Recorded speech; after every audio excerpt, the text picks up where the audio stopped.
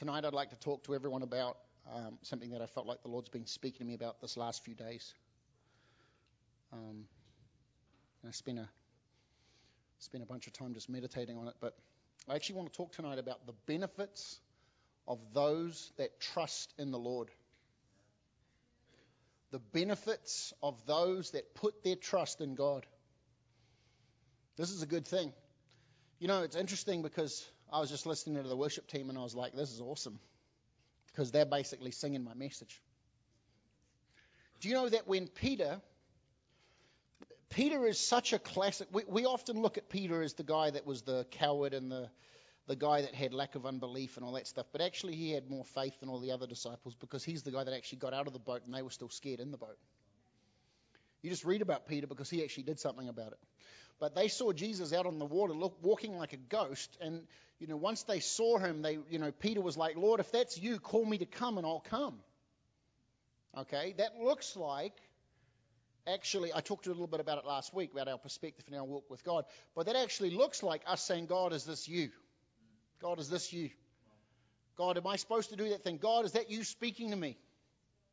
Because Jesus looked like a ghost. They didn't fully understand at first it was totally him. But they saw a form. And so he called out and he said, Jesus, if that's you, call to me and come. And Jesus beckoned him.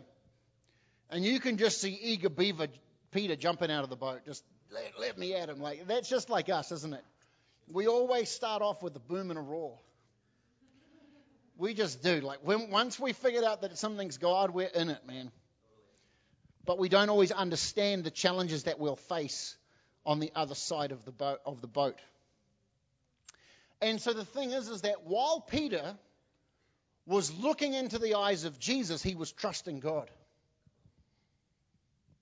He knew the will of God. God had told him to come. He had had a God said moment. Now, a lot of Christians have God said moments, and I'm not always sure it's God said. And that's why we actually need to make sure it's God said and not I felt. Because there's actually a huge difference between God said and I feel. That's why I'm trying to train myself, because when God speaks sometimes to me and I really know it's him, because normally if I open my mouth, and I know Jeff's the same, I know Molly's the same too. Normally for me, if I open my mouth and I'm like, God said, I've usually checked before I've opened my mouth 3, 4, 5 times with the Lord. And I'm like, but sometimes I make the mistake of saying I feel like God's saying, and I shouldn't say that. Because there's a difference between I feel and God said. And I feel Christians are dangerous Christians. But Peter heard God, and God said to him, come. And Jesus said to him, come. It's me. Don't be afraid, come. So Peter is having a supernatural moment where he is actually defying the laws of the earth and living in the laws of heaven. He is walking tangibly on top of the water. Okay, he was the first surfer with Jesus. Think about that. He's walking on water. I mean, that's going to be awesome. I'm going to go and watch the vintage reels of heaven and just like, dude, Pete, that was awesome, dude. You don't even have any corporate sponsors. Okay? But all of a sudden, Peter began to assess his environment. And when you assess your environment, you can no longer assess the eyes of your lover. You can only have, Jesus said, you can only serve one of two masters. You'll either love the one and hate the other, or hate the one and love the other and despise that one. You can only serve one of the two. So while Peter was out of the boat, he's looking at Jesus in the eyes. He is amazed at what's happening. It wasn't that he wasn't looking at the water. Don't think for a second that he wasn't like, oh, wow, this is amazing. Look, this is Peter we're talking about. It wasn't like a, ah. Do you know what I mean? It wasn't one of those moments. It was like Peter. Peter was the boisterous, excitable, hasty, flippant guy. He was like, this is amazing, Jesus. Whoa. It wasn't that he looked away physically. It's that he looked away emotionally. And he began to look at his circumstances. And the minute he began to focus, it's not that he didn't know they weren't there. David said, yea, though I walk through the valley. He knew where he was. It's just that he didn't give it his focus. It's fine to know where you are, but it's just really bad to give it your focus. So I want to talk a little bit about this tonight, because understanding the benefits of what happens when you put your trust in God changes everything. Some of you are going to raise from the dead tonight in Jesus' name. You guys sitting there like, oh my God. It's that Peter began to value the threat of his environment more than the power in Jesus' eyes. And so the minute he did, his environment began to consume him. Literally began to consume him. And isn't it amazing that oftentimes we're praying the God help prayer when we're swallowing big mouthfuls of water and choking ourselves out? Peter was like neck deep in the water. I mean, don't think for a second it was like the stairway down. He was slowly going down. It was just like donk. This is Peter. We paint pictures in our head. The minute you disengage, the spirit stops. It wasn't a gracious landing. He went, pfft. Do you get what I'm saying? I'll laugh for you. It's fine. I'm visualizing it. I'm seeing it. And he's like, save me, I'm drowning. And the next thing, Jesus, he's like, it's one of those pictures like Lord of the Rings. He's like Frodo. He's falling into the water. And Jesus is over the top of him, like, what's going wrong? And he reaches his hand down into the waves. And he takes Peter's hand and he pulls him back up. Those that put their trust in God are different than those that pay attention to their environment. Because if you only value your environment, you're going to be the nicest person when things are going well, and you're going to be a literal human nightmare when things are going wrong. Even your friends are going to avoid you.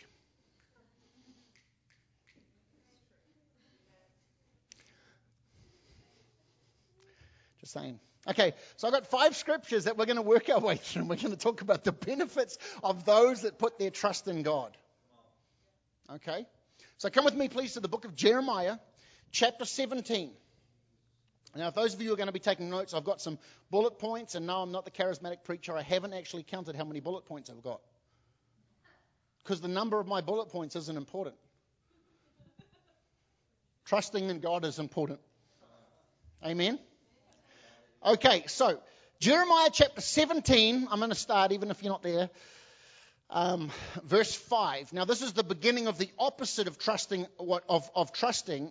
not trusting God. Sorry, it's the opposite of trusting God and what it produces. Verse 5 says, thus saith the Lord, cursed is the man who trusts in man. That's just a full-on introduction, isn't it? Thank you, Pastor Andrew, here with another negative message. I was really hoping you were going to be positive tonight. And you just open up with cursed is the man. And makes flesh his strength, whose heart departs from the Lord. When you begin to make your abilities the point or the comfort of or the source of your comfort, or your provider, or your stability, you are actually covenanting with a curse. Think about that. When you begin to put more weight on trusting in a person, a doctor, see, now it's going to come home, a client, a boss, your own talents,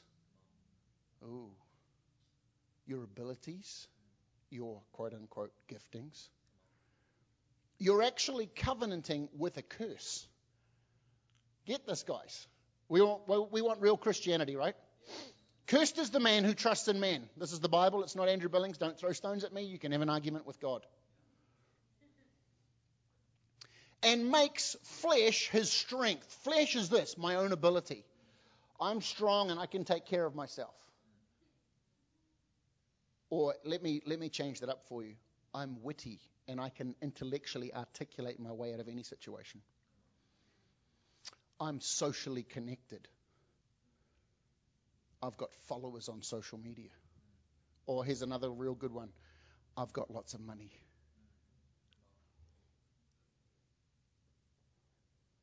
I did a lot of bodybuilding in my early 20s, and I can tell you for a fact, first-hand experience, that the most broken people in the world are some of the most ripped, cut, muscular bodybuilding people you've ever met in your life.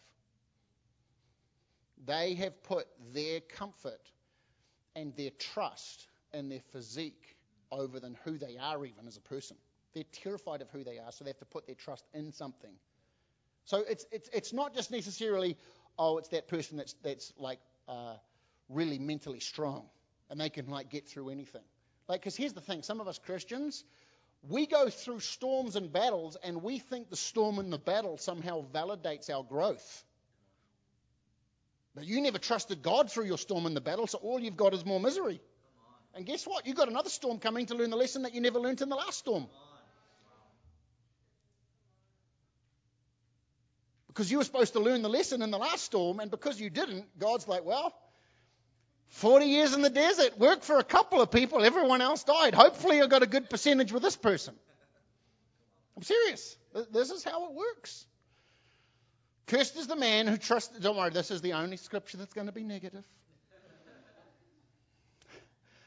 Cursed is the man who trusts in man and makes flesh his strength, or makes his assessment of his environment his strength. You know, I've walked in, so I was talking to Jeff a little earlier today. I got some clients, and I've had clients over the last, coming up 20 years of my career, that are some of the richest people I've ever imagined existed.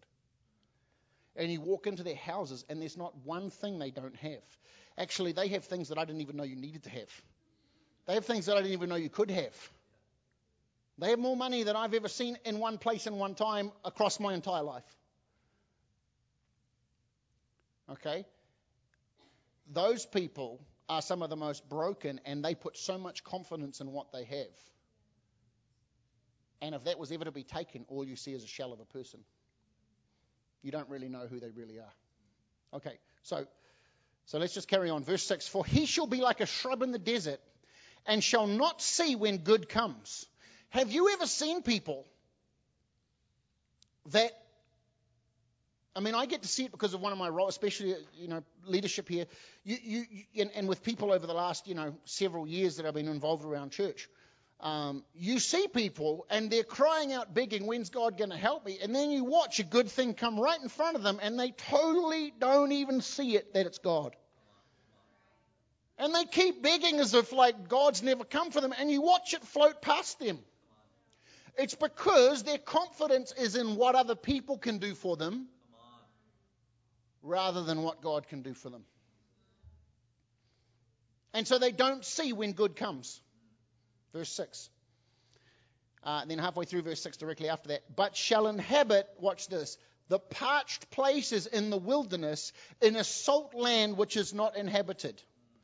Some of us, what happens is we stay in extended wildernesses and we think it's God testing us, but actually it's not God testing us, it's our own stupidity that hasn't connected the fact that we still trust man and not God.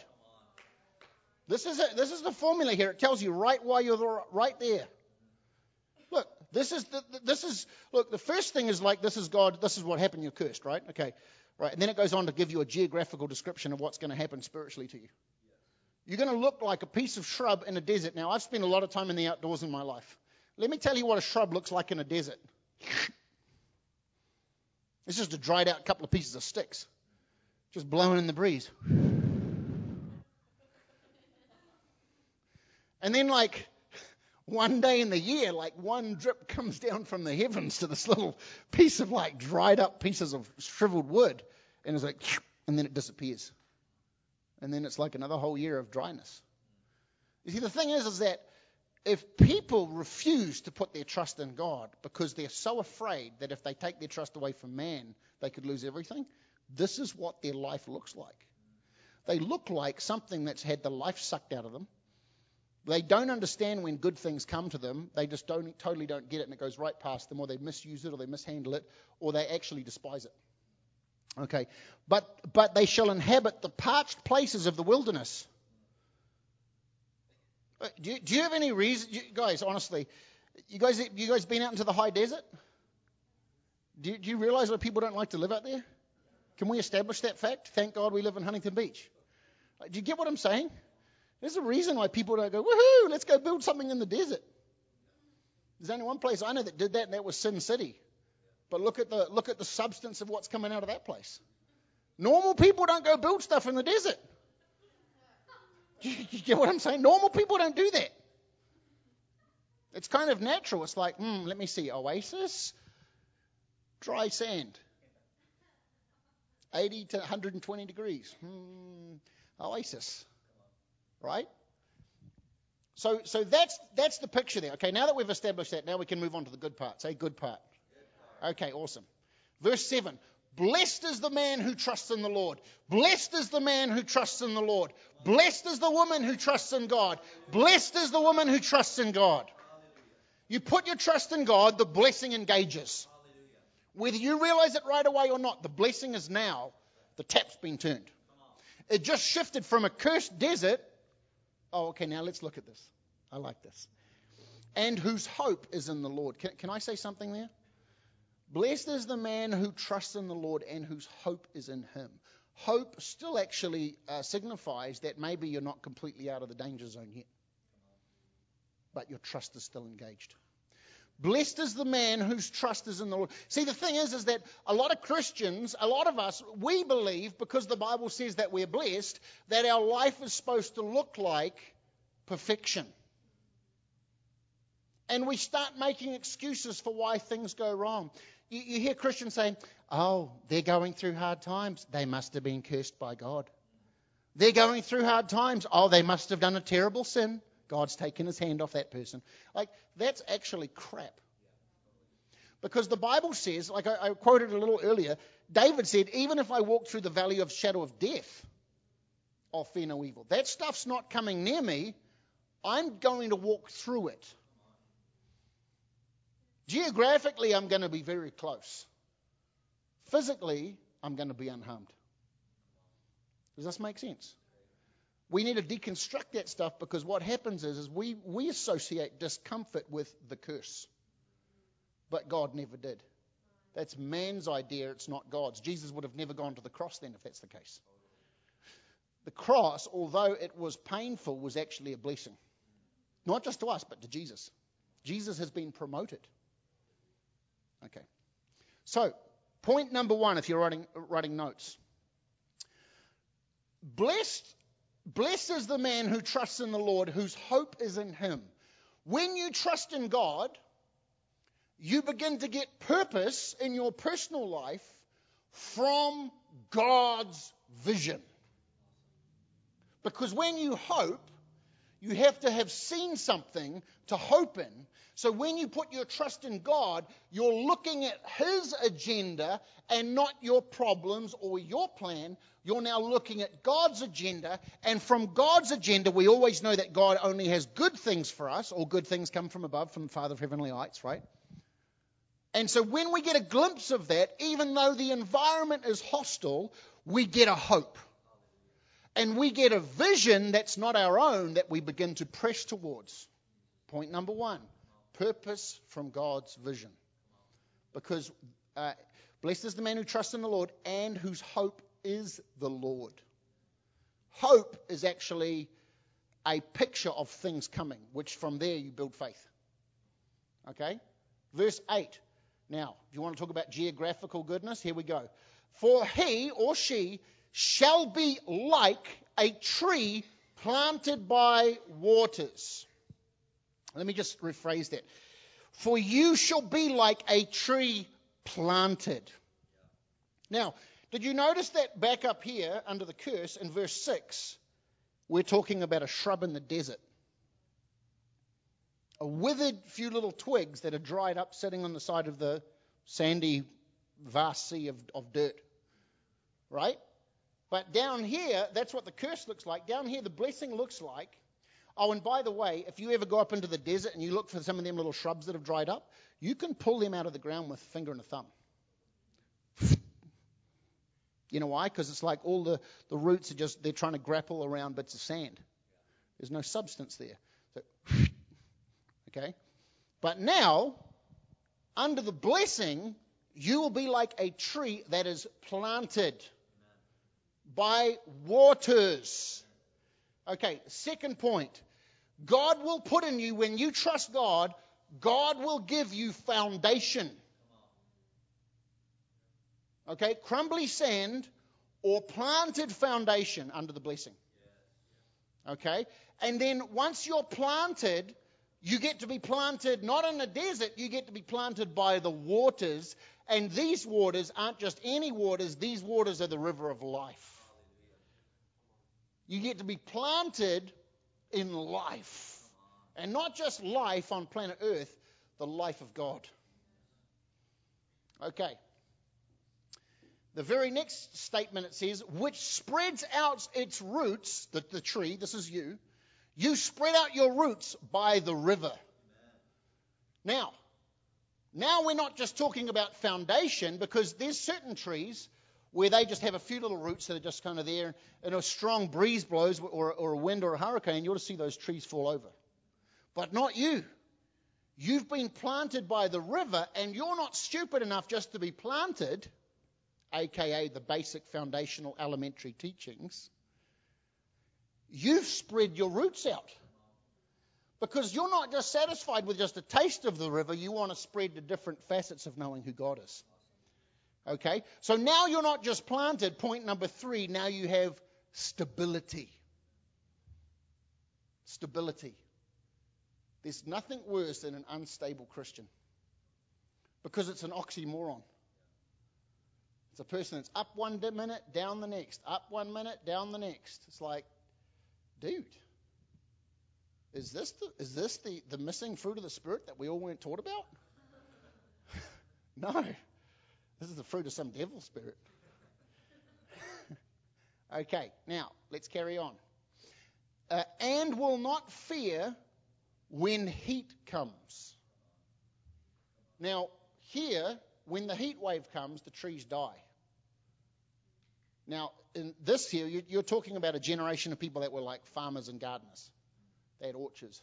They understood that when certain seasons came, severe heat actually would cause trees to die out. Okay? Look at the description here. Will not fear when heat comes. Who's ever used the statement or the term before that, like, it's like, oh man, I'm really feeling the heat right now. I'm really feeling that pressure. Just like there's all this heat on me right now. Okay, when the pressure comes on, you will not be found full of fear. You'll be planted and you'll be stable. So point number 4, I think that was number 4, whatever the next point was, that you will have security in who you are and who God is. The blessing brings security. You're not like celebrating in church on Sunday evening and then on Monday you're in a full-blown panic attack because you're afraid how it's all going to work out. You have security. And if you just say, well, that's just how I am, that's an issue in my life, let me just tell you this. The grace of God is going to give you the ability to not have to deal with panic attacks. I'm not trying to disrespect you if that's something you've struggled with. I'm just here to tell you that actually the blessing causes you to not have to live under that. So stop letting a doctor be your identity and actually start getting your identity from God, and you can start letting go of panic attacks. Because here's the thing, you can defend your panic attack all you want, but I'm here to tell you that if you just let go of that thing, it's going to go. You can either believe God or believe man. See at the beginning here it says, blessed is the person that cursed is the man that trusts man. So you either trust God or you trust man. Do you get what I'm saying? I understand that we all have very real struggles and there's different health, issues in the room. This is not to get at anyone. This is just to provoke you to let go of some of that stuff. This is just the way it's going to be for the rest of my life. Well, they told that to blind Bartimaeus too. They told that to the dude that was lame, that had a bed.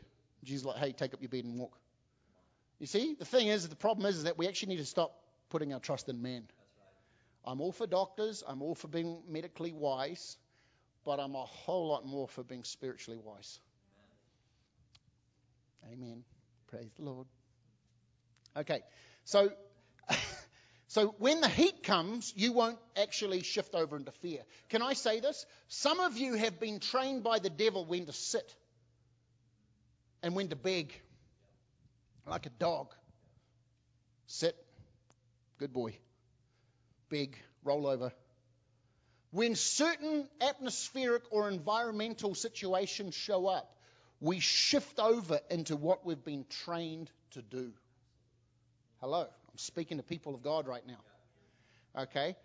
You will not fear when the pressure comes or when heat comes. That means that you will not bow and you will not change your behavior when the pressure comes on, that you feel familiar to everything you've known before. Amen. Come on, somebody. We're getting free tonight. Listen, you were just telling me a little earlier that tonight was your night for a breakthrough. You were looking at me saying, Andrew, tonight is my night for a breakthrough. Thank you, Jesus. Today is the day of salvation. So when this is getting preached, it's your opportunity to reach up and grab it. Don't sit there and think, oh, he's victimizing me. He's picking on me. Listen, I'm not picking on you. I'm picking on the devil that's trained you to be a victim. 100%, 100%. Don't take it so personally. I'm actually not talking to you. I'm talking to the devil. Okay, you just sit back and enjoy the ride. You say, I'm walk out of here so free, it's going to be awesome. Okay, but its leaf will be green. Come on, this is a good tree we're talking about here. When the heat comes, it will not freak out. The leaves are going to stay green. The leaves aren't going to dry up and turn brown. There's no autumn here, baby. There's no winter. We're staying green. Winter is coming. I don't even watch Game of Thrones, but I've seen that advert. It's like, dude, that's blowing, dude. Listen, there ain't no winter coming to my house. Look, I'm dealing with stuff right now, but guess what? There ain't no winter coming to my house. Come on, we all need to say that. No winter is coming to our house. It's like, look, I understand that circumstances happen. Good. Yeah, that's the valley of the shadow of death. I'm blessed. I don't care if you've had the flipping the worst news that you could possibly ever hear in your life. You just need to look back at that thing and smile and get real happy. I'm blessed. You get what I'm saying? Stop buying shares in fear. Oh man, this is going to be a great stock market. I'm going to go buy some shares in fear. No way, dude. You need to let some of that stuff go. Okay, so its leaf will be green. Now, those of you that understand plants and forests and trees, there's two different kinds of trees. There's a tree that goes through seasons. It sheds, its leaves turn all pretty. They're the ones you take the photos of in fall. Oh, look, there's pumpkins. And oh, look, the trees match. They're all yellow and orange and red. It's beautiful. Okay, and then there's the trees that just stay green all year round. Those trees are called evergreen. I like those trees. Okay. Green also speaks of healing. Green also speaks of deliverance. Green also speaks of refreshing. Green also speaks of rest. Green also speaks of prosperity. Come on, guys. Do you really think that God's just put that color there on purpose? Or is it just some little mistake of oh yeah, that's just like a poetic description? No, God's actually trying to tell us something. Leaves are symbolic of healing. Okay. Some of you need to get excited. And watch this. So its leaf will be green and will not be anxious in the year of drought. Oh, awesome. So the drought's kicked in. Look, 2008, we're coming up on a 10-year anniversary of probably the worst recession America's ever known, except from the Great Depression, early 1900s. Okay, what if it happened again next year? Oh, you just come right back to church. We're going to be celebrating. You know why? Because that drought is not going to affect us. I'm telling you. Look, at some point another recession is going to hit, and guess what? We're all going to get even more blessed. See, you have to. While you look at the world like some kind of moderating provider for your life, you will live under its laws. But the second you actually put your trust in God, you come up above gravity and walk on water. And those rules don't apply to you. That's why Isaac sowed and reaped 100-fold in a year of famine. This is the same blessing we're talking about, the same blessed. Blessed. It's the same blessed that happened when God breathed on Adam and Adam opened his eyes. Be blessed. Blessed. You imagine Adam's like, whoa, it's first day, man. It's full on. Do you get what I'm saying? Blessed is blessed, guys. There's no middle ground. You only can get what you believe for. Stop looking to the world like it's your provider. Mother Earth, dude, you can keep Mother Earth. I want Father God. This earth's going to burn. You should have read the book. I'm serious. Look after it. God made Adam a caretaker. But look, that's awesome. But he's Father God, and this place isn't forever. Some of us need to wake up here, okay?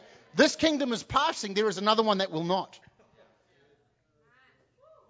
Okay, I'm just going to keep preaching like this until someone just gets crazy breakthrough. And guess what? Someone in here is going to get crazy breakthrough, and everyone's going to go, dude, the spirit of jealousy is provoking me to get this too. No, that's actually called the spirit of wisdom. Okay, awesome. Listen, we want to have a place that's so crazy blessed that no one knows how to explain it. Okay, but for that, I need you to divorce the spirit of the world. It's actually a severance. You stop putting your trust in the system of the world and you start putting your trust in God. It's really simple. Okay, you guys are slowing me down. I'm not even out of my first scripture yet. I don't know what you guys are doing to me tonight. Okay, so you will not be anxious in the year of drought of drought. Look at this. This is the bullet point if you want to write it down. Perfect peace in the face of disaster. Perfect peace in the face of disaster. You know, I've walked through some stuff in the last few years. I've watched Jeff walk through some real intense stuff in the last couple of years as well. Many of you walked through some stuff. Guess what? When that stuff happens, I have learnt by the painful way that when disaster comes, I should not react. I just need to go sit in my living room and have a cup of coffee. And then I need to go outside and have a cup of cool iced tea. And then I need to go back inside and have a cold drink. And then I need to go outside and I just need to actually just wait. Because I'm getting ahead of God with my emotions. I just need to wait, and I just need to just go back to my phone. You know one of the things I love to do? So I pull out my phone, and I start playing all the prophetic words. I got all kinds of prophetic words that go back as long as I've had an iPhone. And I start playing them. Like, that's the truth. Yep, that's the truth. Yep, thank you, God, I believe you. Yes, God, it doesn't feel good right now, but yes, that's the truth. Do you get what I'm saying? And in the midst of that, something begins to shift in me where I stop putting my trust in what I've just found out. Because the devil loves shock and awe, guys. He wants to jump out of the side of the bush and he wants to get you. And he wants to get you to run and do something rash. That you just need to sit and wait. Those that put their trust in God and not hasty people. Because the thing with God is that he doesn't always deliver when you expect him to. It's like, oh, God's the God of 11:59 and 50. Now listen, dude, I've said this before, but listen, lady. Just trying to be sensitive.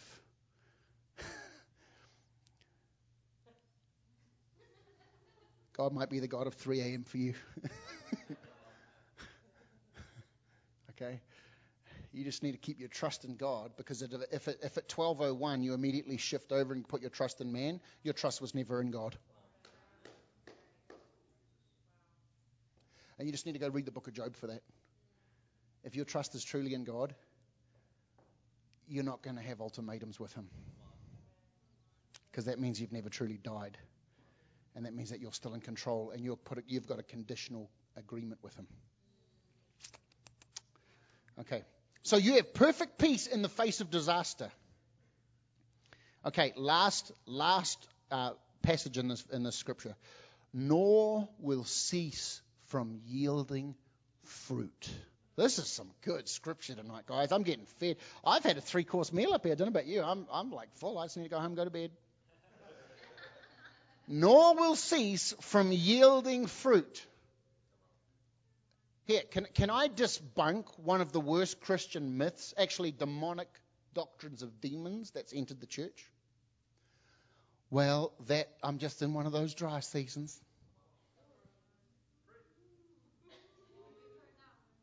Some of you might be like, ooh, because that's been your mantra for the last 12 years. Just an extended dry season. God's trying to change me. Nor will cease yielding fruit. Where's your fruit? Where's your fruit? Come on, you say that you trust in God. Where's your fruit? I understand we all walk through stuff. Where's your fruit? Constantly fruitful, not circumstantial or seasonal. That's my little note that I wrote with that. Well, I just feel like this. I don't want to be involved in anything right now. I shouldn't be fruitful. I just feel like God's not calling me to preach the gospel to anyone right now, Dan. I just don't feel like I want to do anything like that. It's just my season to do nothing.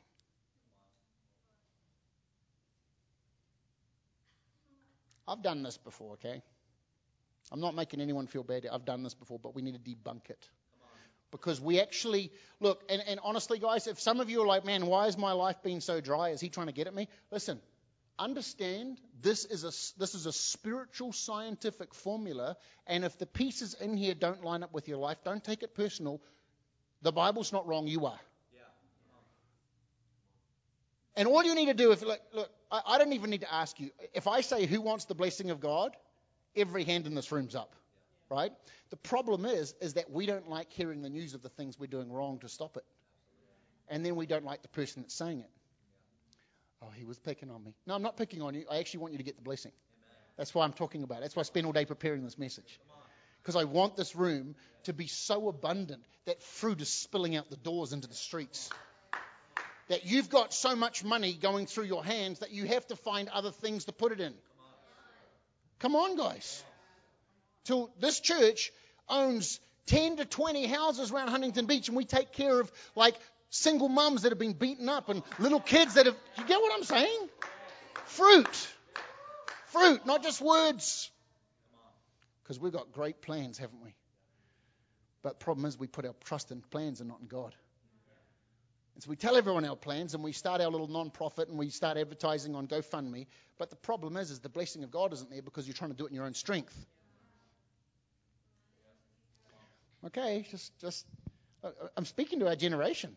We need to hear this because we think we can reinvent the blessing, but we can't. Exactly, Molly. It's manufactured. That's why you see some people, and it's like, man, they seem like they're doing really well. Then you get a little closer to them, and it's like, this don't smell right to me. I got babies. They wear little diapers. Like, I've learned to smell stuff, man. It's like one of them goes waddling past. It's like Molly's the same. She lives in her house. One of them goes waddling past, and they're smiling. They're trying to pretend like nothing's wrong. It's like, I smell right through that smile, buddy. You are loaded.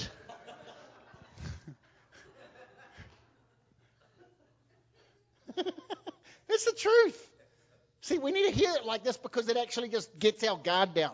Listen, be honest. There's areas of your life that you know the blessing's not flowing and you feel like you're living under a curse. Cool. Awesome. Now we've finally been honest and humbled ourselves. Let's shift over and start trusting God. Okay. Come with me, please, to Psalms 125, verse 1. 125, verse 1. This is good news tonight. I'm going to start reading because I'm fighting the clock a little bit. Verse 1, those that trust in the Lord are like Mount Zion, the mountain of God, the city of God, which cannot be moved but abides forever. Okay, the next bullet point I've written there is that you become unshakable. I've met so many great Christians that literally, even in leadership teams, and man, they can preach the house down, and man, they're out on the street evangelizing, and they know scriptures, and then disaster comes, and their whole life falls apart. You know why? It's because their trust was never in God. It was their presentation of how they could show themselves to be a great Christian. I've seen it so many times. Right, Molly? We've watched this so many times. Jeff's seen, I know many, I'm not trying to say that certain people haven't seen this. I'm just trying to get, I've lived life with these guys now a little bit. I've watched people that look like, man, that person is just a powerhouse in God. And they're the person that everyone's like, whoa, when I grow up, I want to be like that. And then disaster comes, and it's like their whole house just falls down in front of you. But listen, if you put your trust in God, not in your bank account, not in your skills, not in all your, jucking and jiving, and not in your like gift or your worship gift, whatever that looks like. If you put your trust in the Lord, you become like Mount Zion. This is a mathematical, spiritual equation. If I do this, God will make me unmovable. That doesn't mean that you won't feel it. That doesn't mean that you won't experience, oh man, I'm in the shadow of death right now, the valley of the shadow of death. But you actually won't be shaken. Because when disaster comes and calamity comes, it's not that you won't feel it. The Bible says that stuff falls on the wicked and the righteous. Okay? This stuff happens, guys. The problem is that we have, like I said earlier, we have an equation that if this happens, it means somehow I've fallen out of favor with God.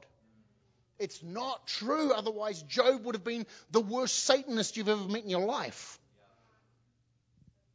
It's true. If that wasn't, and we build like a spiritual explanation.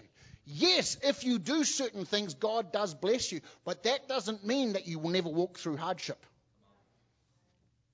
Okay?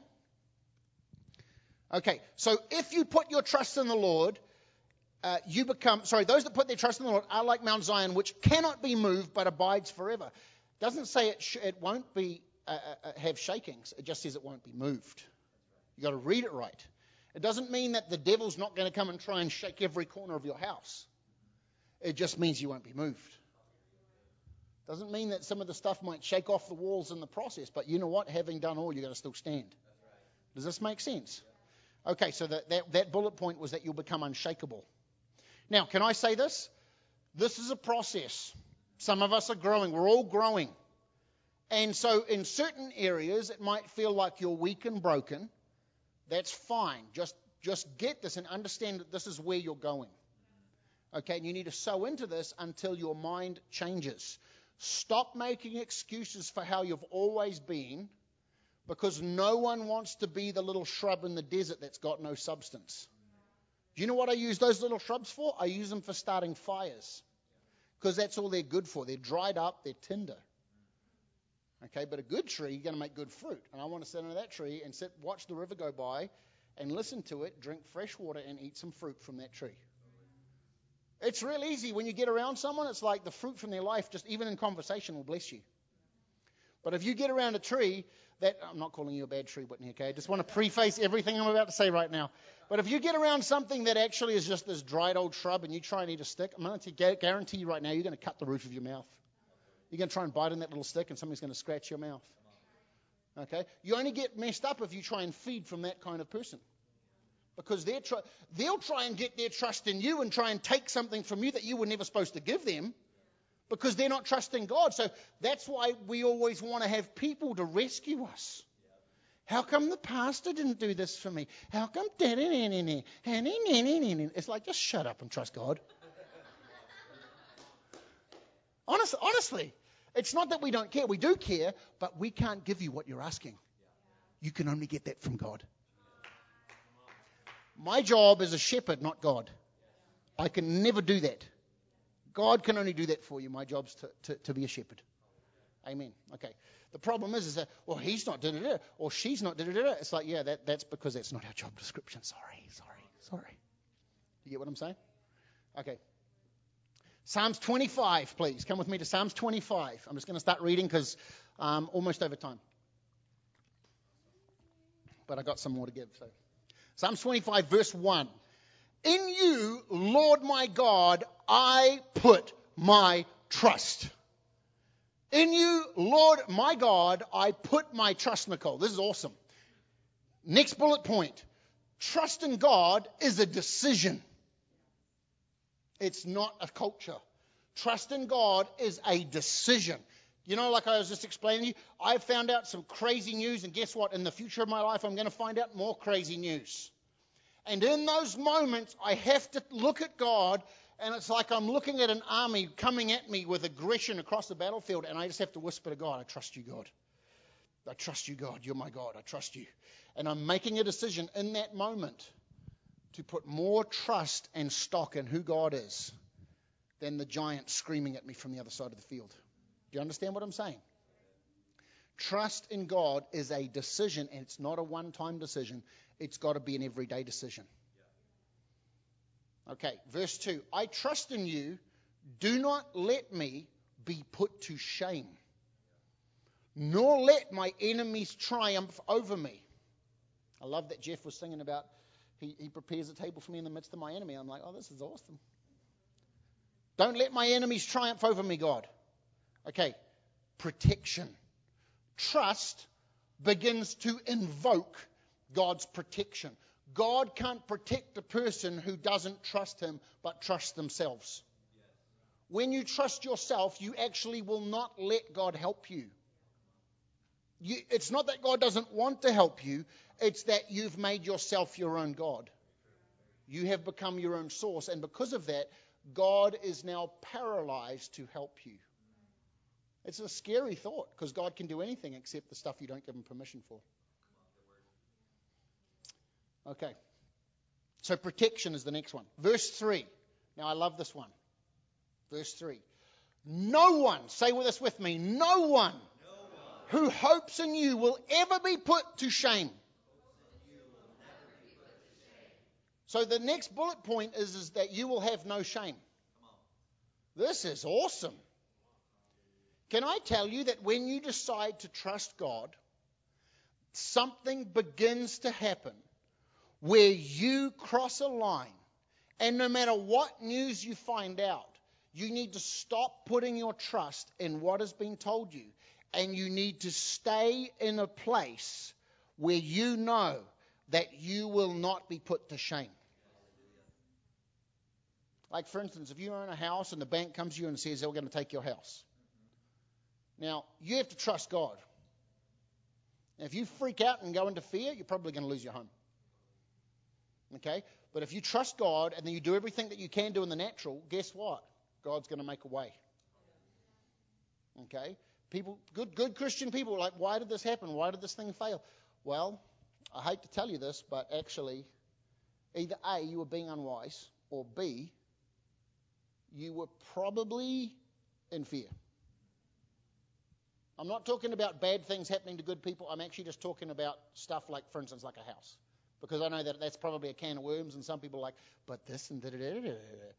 Let's just put that on hold for a second. I'm talking about the stuff where it's open and closed, like, hey, if you get bad news from the bank or a mortgage or you've got a payment that's late, you need to put your trust in God.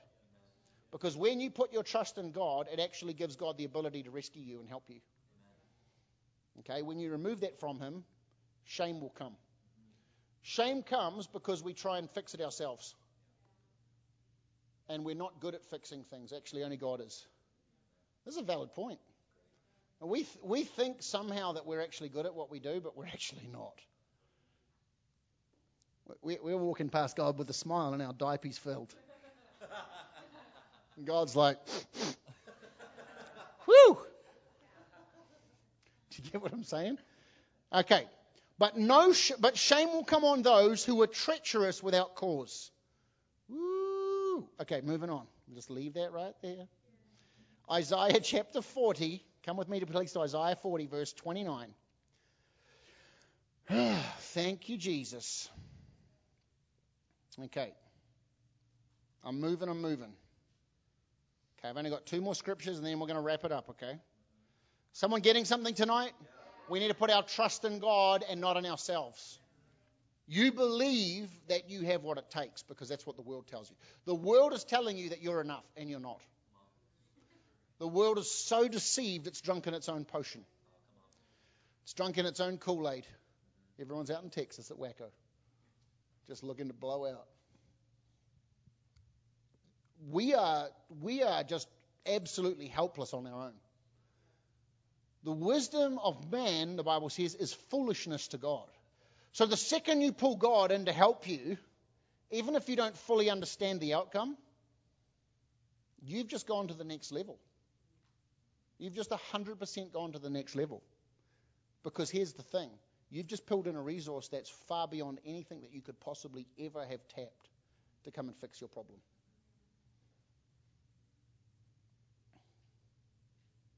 Okay. Verse 40, verse 29, chapter 40, verse 29. He gives power to the weak and strength to the powerless. Does anyone here feel weak at times? I'll put my hand up. Does anyone feel powerless at times? I'll put my hand up. Because here's the thing. The second you don't think you're weak and the second you don't think you're powerless, you are. So this scripture applies to all of us, not just to people that look weak and look powerless. Okay? Even youths become weak and tired, and young men will fall into exhaustion. Okay, what that's saying is even the people that should be strong aren't strong. Okay, verse 31. But those that trust in the Lord will find new strength. This is the New Living Testament, by the way, New Living Translation. But those who trust in the Lord will find new strength. How do you find new strength when you're already weak? You're getting the strength of another. Next bullet point is that when you trust God, you obtain strength that you didn't have. The second line says, they will soar high on wings like eagles. When you soar high on wings like eagles, what actually God does is he takes you out of your circumstance and he actually flies you up into the atmosphere and he shows you the big picture. When you put your trust in God, now you don't just have your resources that are finite. You've tapped into God's resources that are infinite, right? And now you've actually come to a whole new way of seeing things. The reason that an eagle is so good at hunting, much better than a sparrow, is because an eagle soars really high and has pinpoint vision and can see the little field mice running around in the corn. You understand? And so the thing that you thought was a lion in the grass, actually when you get wings like eagles, you come up and trusting God and you begin to realize that it's not a lion in the grass, it's a field mouse. The next point is you get perspective when you trust God. While you don't trust God, you trust yourself and you actually shift over into intense fear. And that causes you to actually... Fear is a very distorting picture. Actually, you guys ever watch any of the Batman movies back in the day? I forget the name of them, but there was that one guy, he was the doctor in the Arkham mental institution thing. He was the doctor that had Scarecrow, he had the bag over his head. And his villain power was that he would bring out fear in people. And he would make people see distorted images. And that's how he would be villainous, you know. It's Batman, guys. I'm not being spiritual right now. Calm down, calm down. Some of you are like, is that a real thing? It actually is in the spirit. Fear causes you to see things that aren't there. Okay? But when you tap into trust with God, you begin to see from his perspective that the thing that you thought was world-changing or world-ending is actually nothing. So it gives you perspective. They will run and not grow weary, and they will walk and not faint.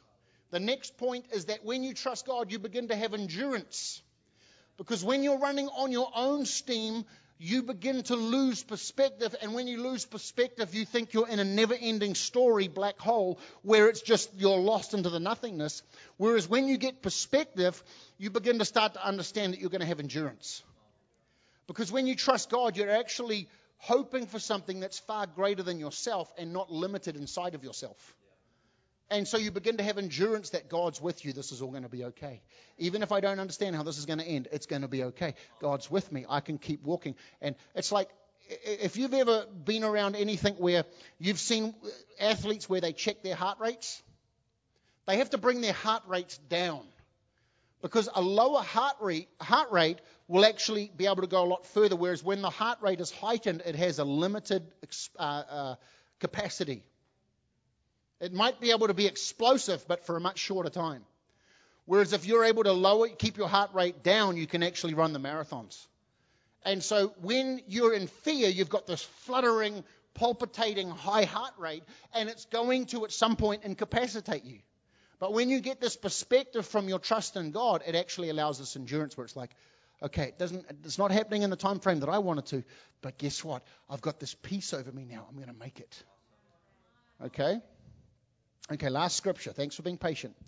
Proverbs chapter 3. This is one of the foundational scriptures of me trying to build my life, because when we're young, we have all these dreams and aspirations and all these things that we think we're going to do, and who are you going to be and what do you want to become when you grow up, and all these different things. We have these amazing ideas of what life's supposed to look like. Verse 5, chapter 3 of Proverbs. Trust in the Lord with all of your heart. Not half of your heart, not one area of your heart, not one department of your life. Trust in the Lord with all of your heart. Watch this. And lean not on your own understanding. That right there is a game changer for all of us if we pay attention to what it is.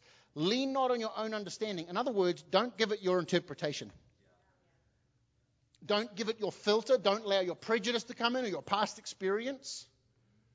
Just, God, whatever you want to do, I'm going to trust you. God, I don't understand what you just allowed to happen. That family member that just passed away, that thing that just happened, that person that just betrayed me, that thing that just took place in my life, I don't understand it. I want to interpret it, but I'm actually going to just trust you instead. And that actually causes great breakthrough to come, because what we do is we get out of our map and we start reading God's map. And we start looking at what God's doing rather than what we think is happening. So when we don't lean on our own understanding, we actually get foolishness out the road and we allow way for wisdom. And that can only come by seeing God's perfect plan. Trust in the Lord with all of your heart. Don't give God, 25% and say, let's see how this works out for the next 6 months. You just need to go all in with God or it's not going to work, period. You could give God 99% and it won't work. You need to give God everything. Get that? You need to give God everything and let him have everything and trust him, even when it looks like it isn't making sense. Okay. So it's God's map. That was that bullet point. Last verse. In all your ways acknowledge him. Okay, that doesn't mean that you only invite God to those big life decisions and all the other little ones. Well, you can figure those out on your own. Just invite God into all your ways. I heard a preacher recently who's like, this preacher started mocking people that would ask God, God, should I buy this car or that car? Or he'd just start mocking people that were trying to find out what God's will was for their lives on some of these, lower level things. That's actually mocking God's word. That dude's mocking God's word. That preacher is mocking God's word. That's why I always like to come back to the scriptures, because I want to live by this, not by some preacher. If I ever preach something that doesn't line up with the word, come tell me. Quite serious. This book is right, not me. And you shouldn't listen to anyone that doesn't preach according to this. Okay? Don't just blindly listen to podcasts and YouTube channels. You need to make sure that what's being taught to you is actually the truth. And if it's not, you need to really pay attention. Because you're allowing what Jesus said. He said, beware of the yeast of the Pharisees. Or the leaven. That's another word for yeast. Because what it does is that tiny little bit of untruth comes into all the good stuff in you, and it actually is going to work its way through and cause damage. That's how you make a loaf of bread. You get flour and the little bits and pieces, and then you just add in a tiny little bit of yeast, and that causes all of that lump to rise and change its form. Okay. So in all your ways acknowledge him, and God shall direct your paths. God, not us, God. We believe, okay, pay attention to this. We believe. It's our job to believe, to acknowledge him, and then God produces. When we trust God, it looks like this. I'm going to trust you and believe in you. It's your job to produce the result. Amen. So with that, I'm just going to close there. But with that, I don't have a fraction of the time to cover the areas that I want to, and I do apologize for going over, but I hope we're getting something right now. Because we need to transform our thinking. But with that, guys, there's things that are happening to you that you need to stop being so reactive to. Things happen and we're like, I need a knee-jerk reaction to this. I need to do this. I need to go over there. And actually you just need to stay real cool, calm, and collected and wait for God to do something for you. Don't use this to actually be passive and do nothing, because you actually should be diligent. The hand of the diligent will rule. But at the same time, don't shift over into your personal psyche of this is how I'm going to react to this situation. You need to wait patiently for the Lord and let God show you. Otherwise, what's going to happen is you come in and out of trust. And what happens is that you're in trust for a minute, and then you go out of trust, and then you get yourself in a mess. And then instead of having trust for moving forward, you have trust for fixing up the mess.